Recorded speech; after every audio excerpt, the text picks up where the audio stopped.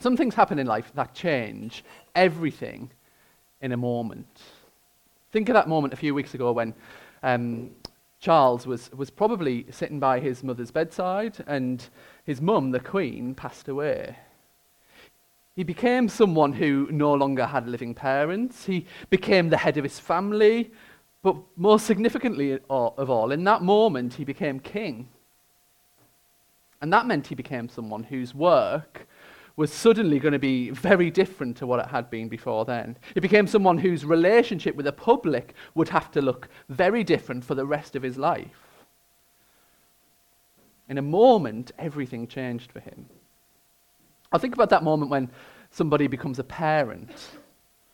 Things change a lot when you're pregnant for the first time, but that's nothing compared to the moment when the baby is born. This might be a bit close to home for some people, but that's nothing compared to that moment when the baby is born. Suddenly, you have this responsibility for another life. Suddenly, your patterns of sleeping and eating, your daily routine, your leisure time, they're vastly altered in an instant.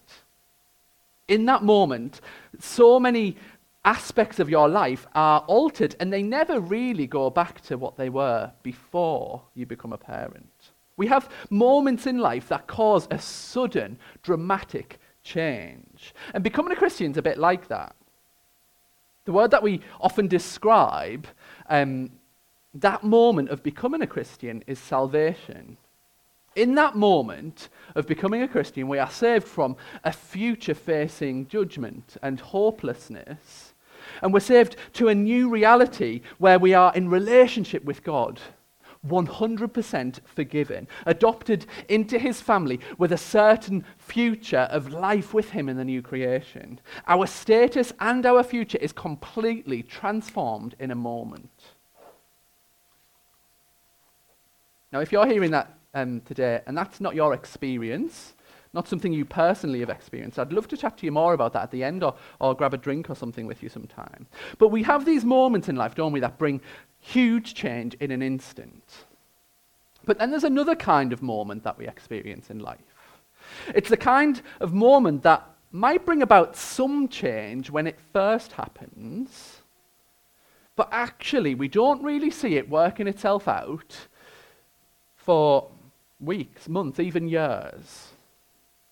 Take, for example, that kind of conversation or that comment that someone makes that plants an idea in your head that years later you look back on and you realize that it changed the trajectory of your life. That idea was planted then in that conversation, and it grew, and it means that now your life looks very different to how it would have looked if you hadn't have had that conversation. I can think of a few times in my life where that's been the case. Or let's take a more negative example. Think about that moment when you received the diagnosis of a chronic health condition. Whilst the initial diagnosis will change a lot, it's also true that it's only as the condition starts to take hold and affect us more and more that we see the full effects of that moment that happened in the past of getting the diagnosis. And then let's come back to Christianity. Because when you become a Christian, yes, there are some things about you that will change dramatically and instantly, like we just thought about. But there are many things that fit into this second category too. If you're a Christian here today, there'll be many things in your life that are slowly, gradually changing as a result of you coming to know Jesus, however many months, years ago, however long ago it was. And it's this second category of change that we're going to be thinking a bit more about today. Now, to help us think about this, we're going to focus on two headings, workout and shine out. As I was reading that earlier, I thought, it sounds like a session at the gym, doesn't it? Workout and shine out. That's not where we're going. Workout and shine out. Let's start with workout. Now, you might remember that the book of Philippians that we're looking at is actually a letter written by a man called Paul to a church. We started thinking about salvation a few minutes ago, didn't we? That gift of forgiveness and relationship and life that you receive when you become a Christian. And in Philippians so far, we've seen some beautiful descriptions of that salvation. Last week we heard about Jesus, who, in very nature God, chose to humble himself, to become a human, as a human to be a servant, and then ultimately to die, to become obedient to death. That was for us, to serve us, to save us. And we've also seen some examples of how that salvation is working itself out in the lives of the Christians in the church. We've heard of their love. We've seen their confidence in proclaiming the gospel, even in the face of opposition. We've seen their partnership in the gospel. For the Christians in Philippi, being a Christian is bringing real transformation, real fruit in their lives.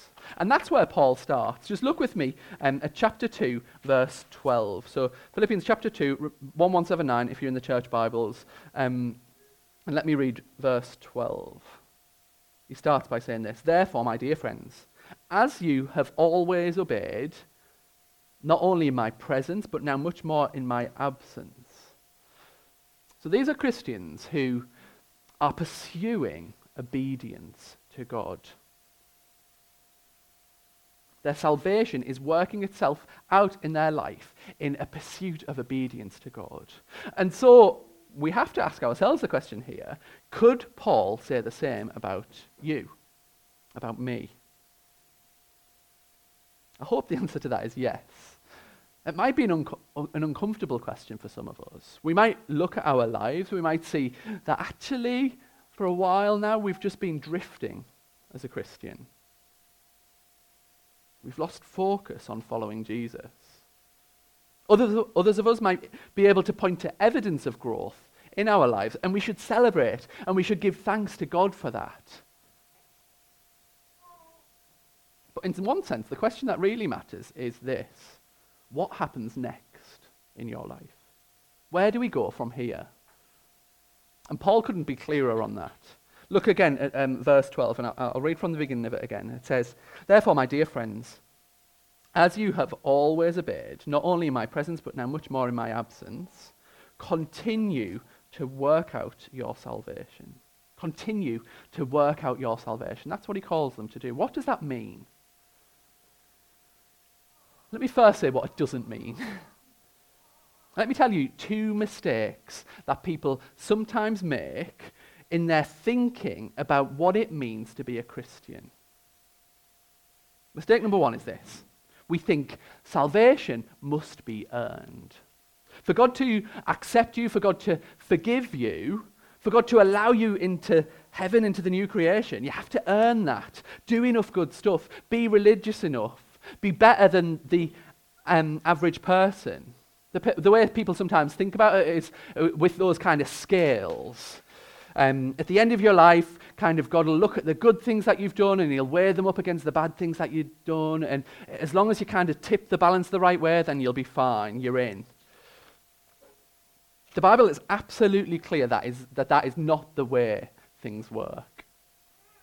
We could never do enough to be acceptable to a God who is pure and perfect. Salvation isn't about what we've done. Salvation is by grace. That means that salvation is a free gift.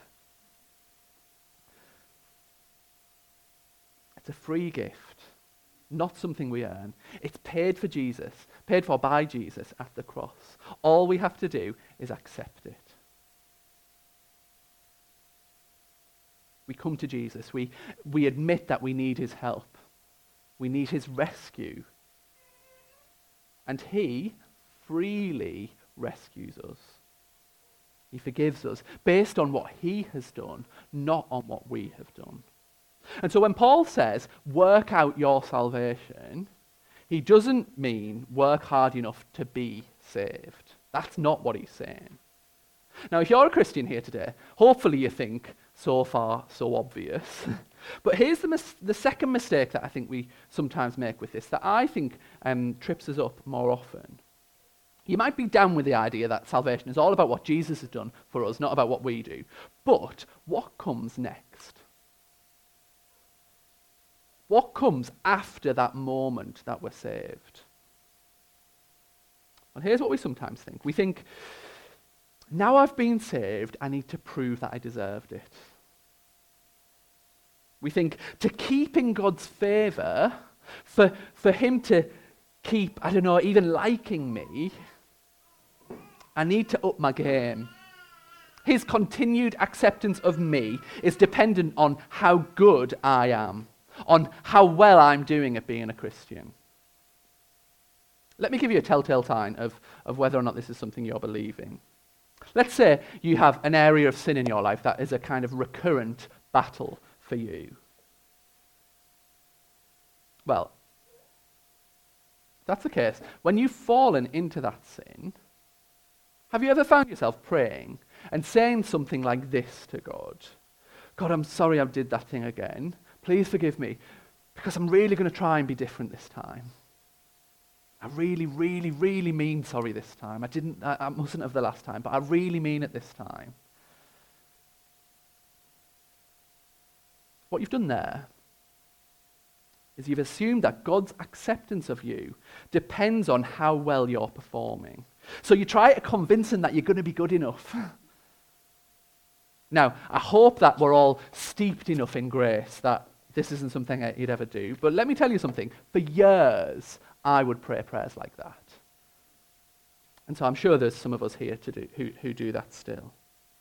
The other way that we show this error is rather than kind of praying that kind of prayer after we've sinned, we just don't pray. We don't feel worthy to come to God.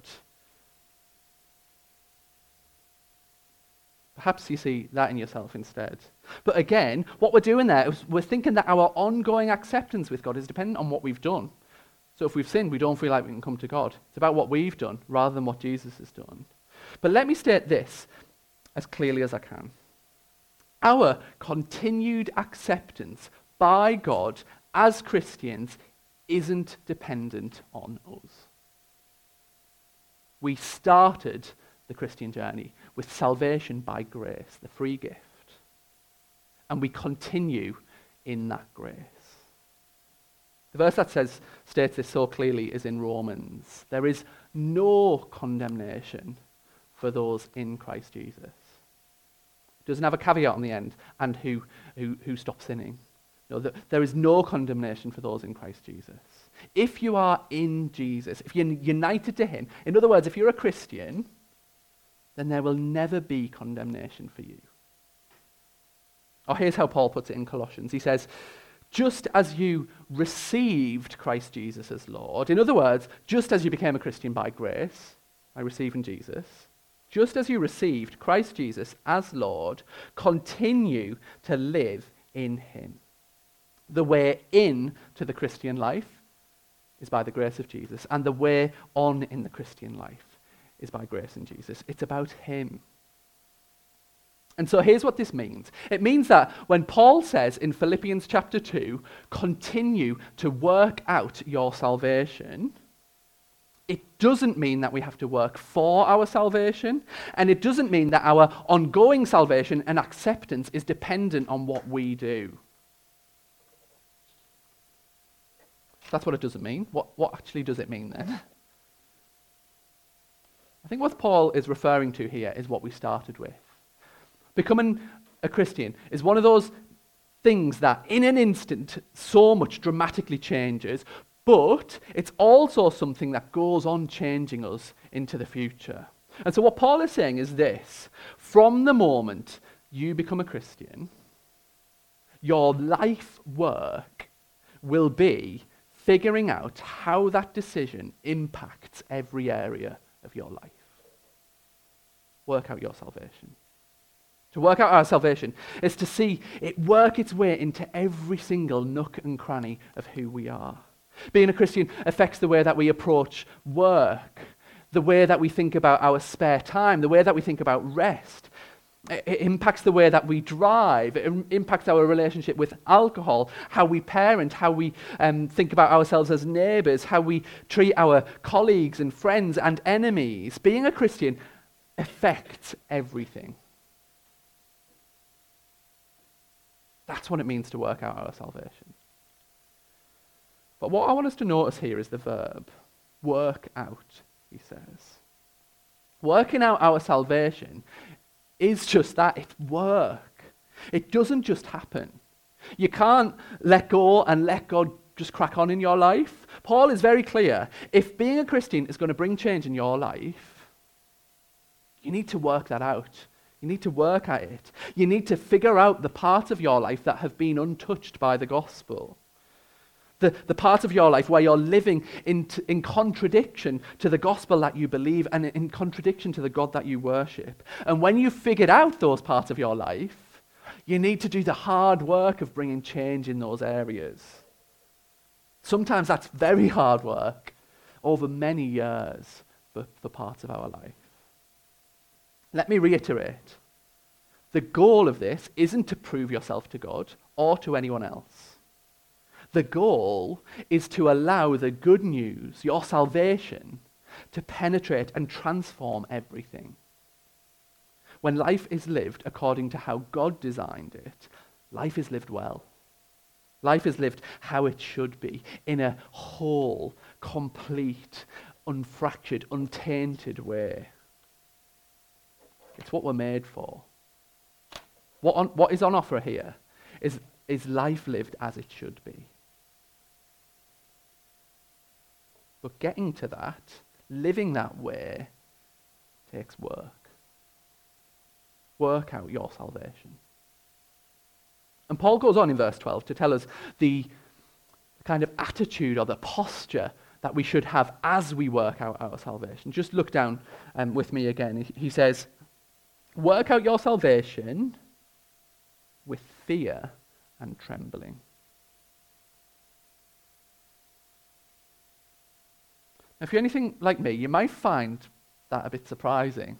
If we were writing this verse, what we'd write is something like, work out your salvation with grit and determination. Or work out your salvation with single-mindedness and perseverance. Or work out your salvation with patience and a stiff upper lip. But that's not what he says. He says, work out your salvation with fear and trembling. What's he getting at there? Well, here's what we need to realize. Fear in the Bible is not the same as being afraid. In fact, I think I'm right in saying that the most common command that God gives to his people in the Bible is, do not be afraid. So we're not being told to be afraid here. We're not meant to be scared. The call is to fear and trembling. So let me just try to show you what this means with kind of a couple of illustrations. Imagine a bride. She enters the church on her wedding day on the arm of her dad or brother or whoever. And for the first time that day, she looks down the aisle and she sees her fiancé. In a few minutes' time, he is going to become her husband.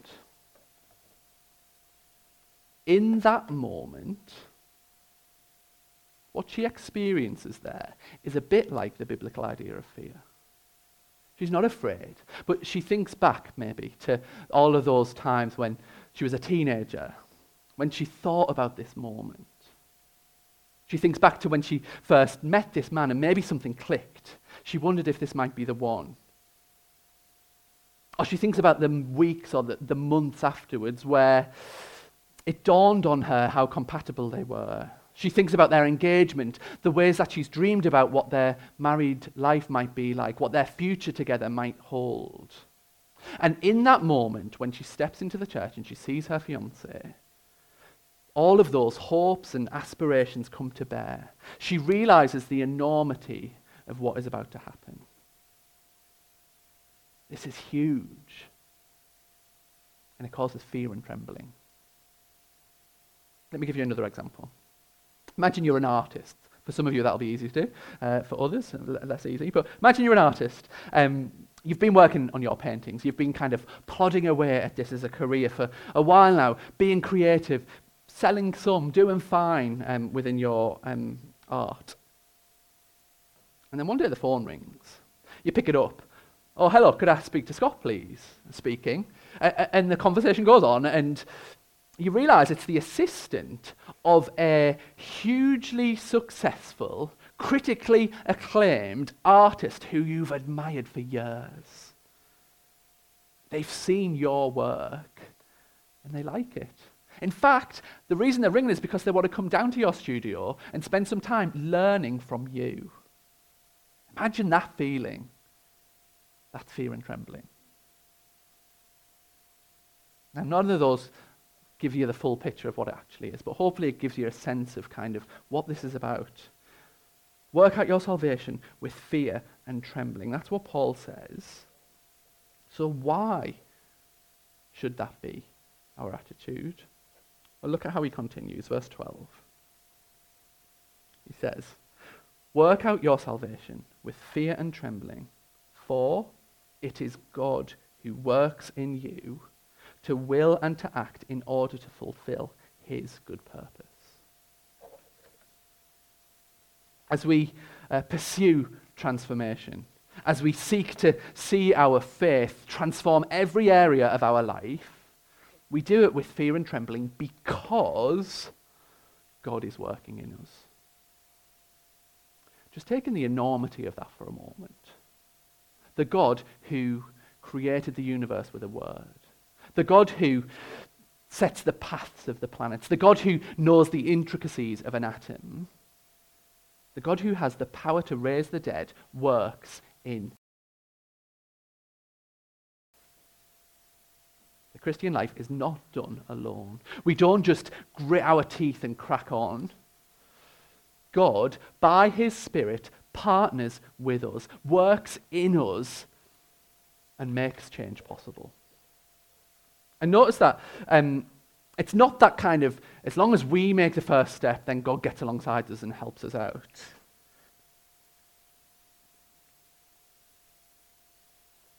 It's not like we think, okay, let's take an example. I need to change the way that I talk about my partner. And now I've made that decision, God gets on board and helps us by his Spirit to change in that area. That's not what Paul is describing here. We don't kind of make the first step and God helps us out. Look again what he says. He says, God works in you to will and to act. And that's saying something massive here. He's saying that it is God who even gives you the will to change. He is the one who shows the area of our life that we need to change. And he's the one who gives us the desire, the will to bring transformation in that area of life. And then, after he's given us that desire, he is the one who enables us to act in that area. He's the one who makes us want to change, and he's the one who enables us to change. God works in us to will and to act. It's 100% down to God. Once heard this described as a 200% truth. Work out your salvation. That's what he says first. You need to work at this whole of life transformation. It's 100% down to you. The responsibility there is put on your shoulders. You need to work at it. It's 100% you, but actually, God is the one who works in you to will and to act. It's 100% God. Change couldn't happen unless God gives you the desire for change and the ability to carry out that change. It's not 50% down to me, 50% down to God. It's not that I make the first move and then God takes it from there. It's 100% down to me to pursue this.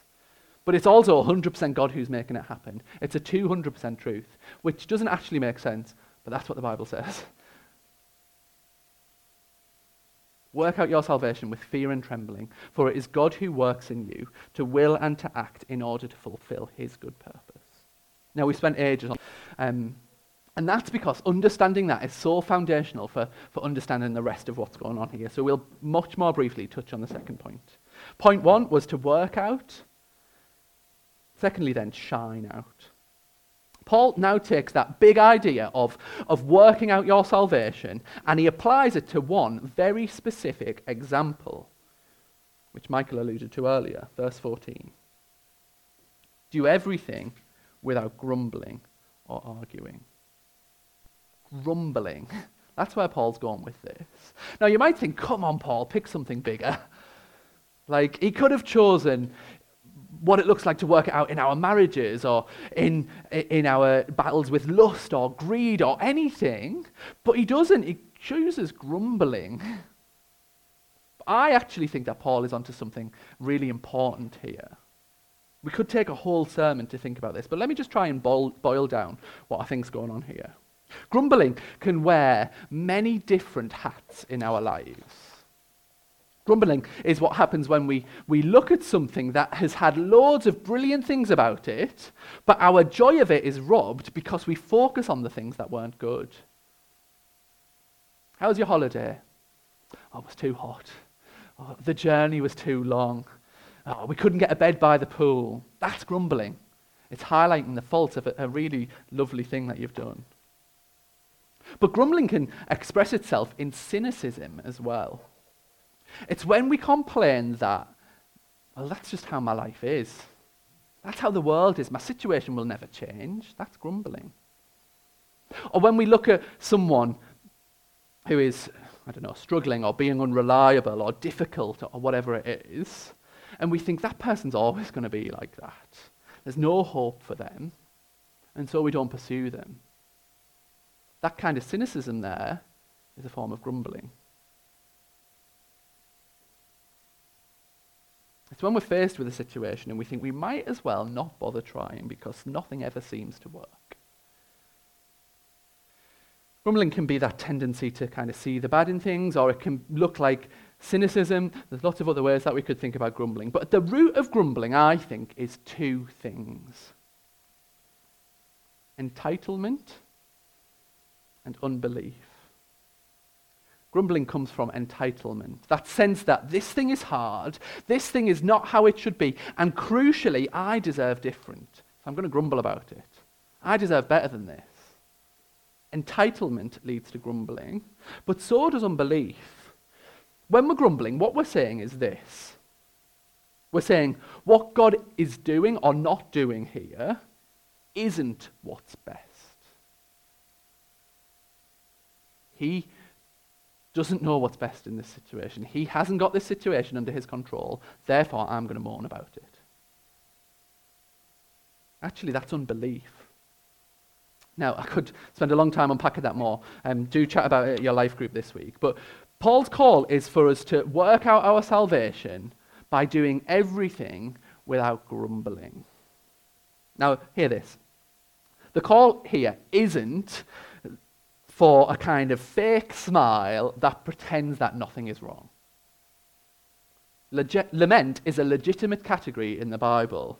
I'd encourage you to go back. We did a short sermon series on this a while ago. Go back and listen to that if you want to think more about it. But essentially, we can and we should experience sorrow at things that are bad, things that are not how they should be. But lament is facing up to the hard things in life, recognizing them as bad, but still trusting God in the middle of it. Grumbling, with its complaining and cynicism and unbelief, and just whining on about whatever it is that is there, is not good. And yet, in Britain today, grumbling and complaining is almost seen as a virtue. It's just what we do. We fail to grasp why it can be so damaging. So I hope you can begin to see there. You've just got a taste of how damaging grumbling can be to our lives. And that's why Paul goes there. Work out your salvation, he says, so do everything without grumbling.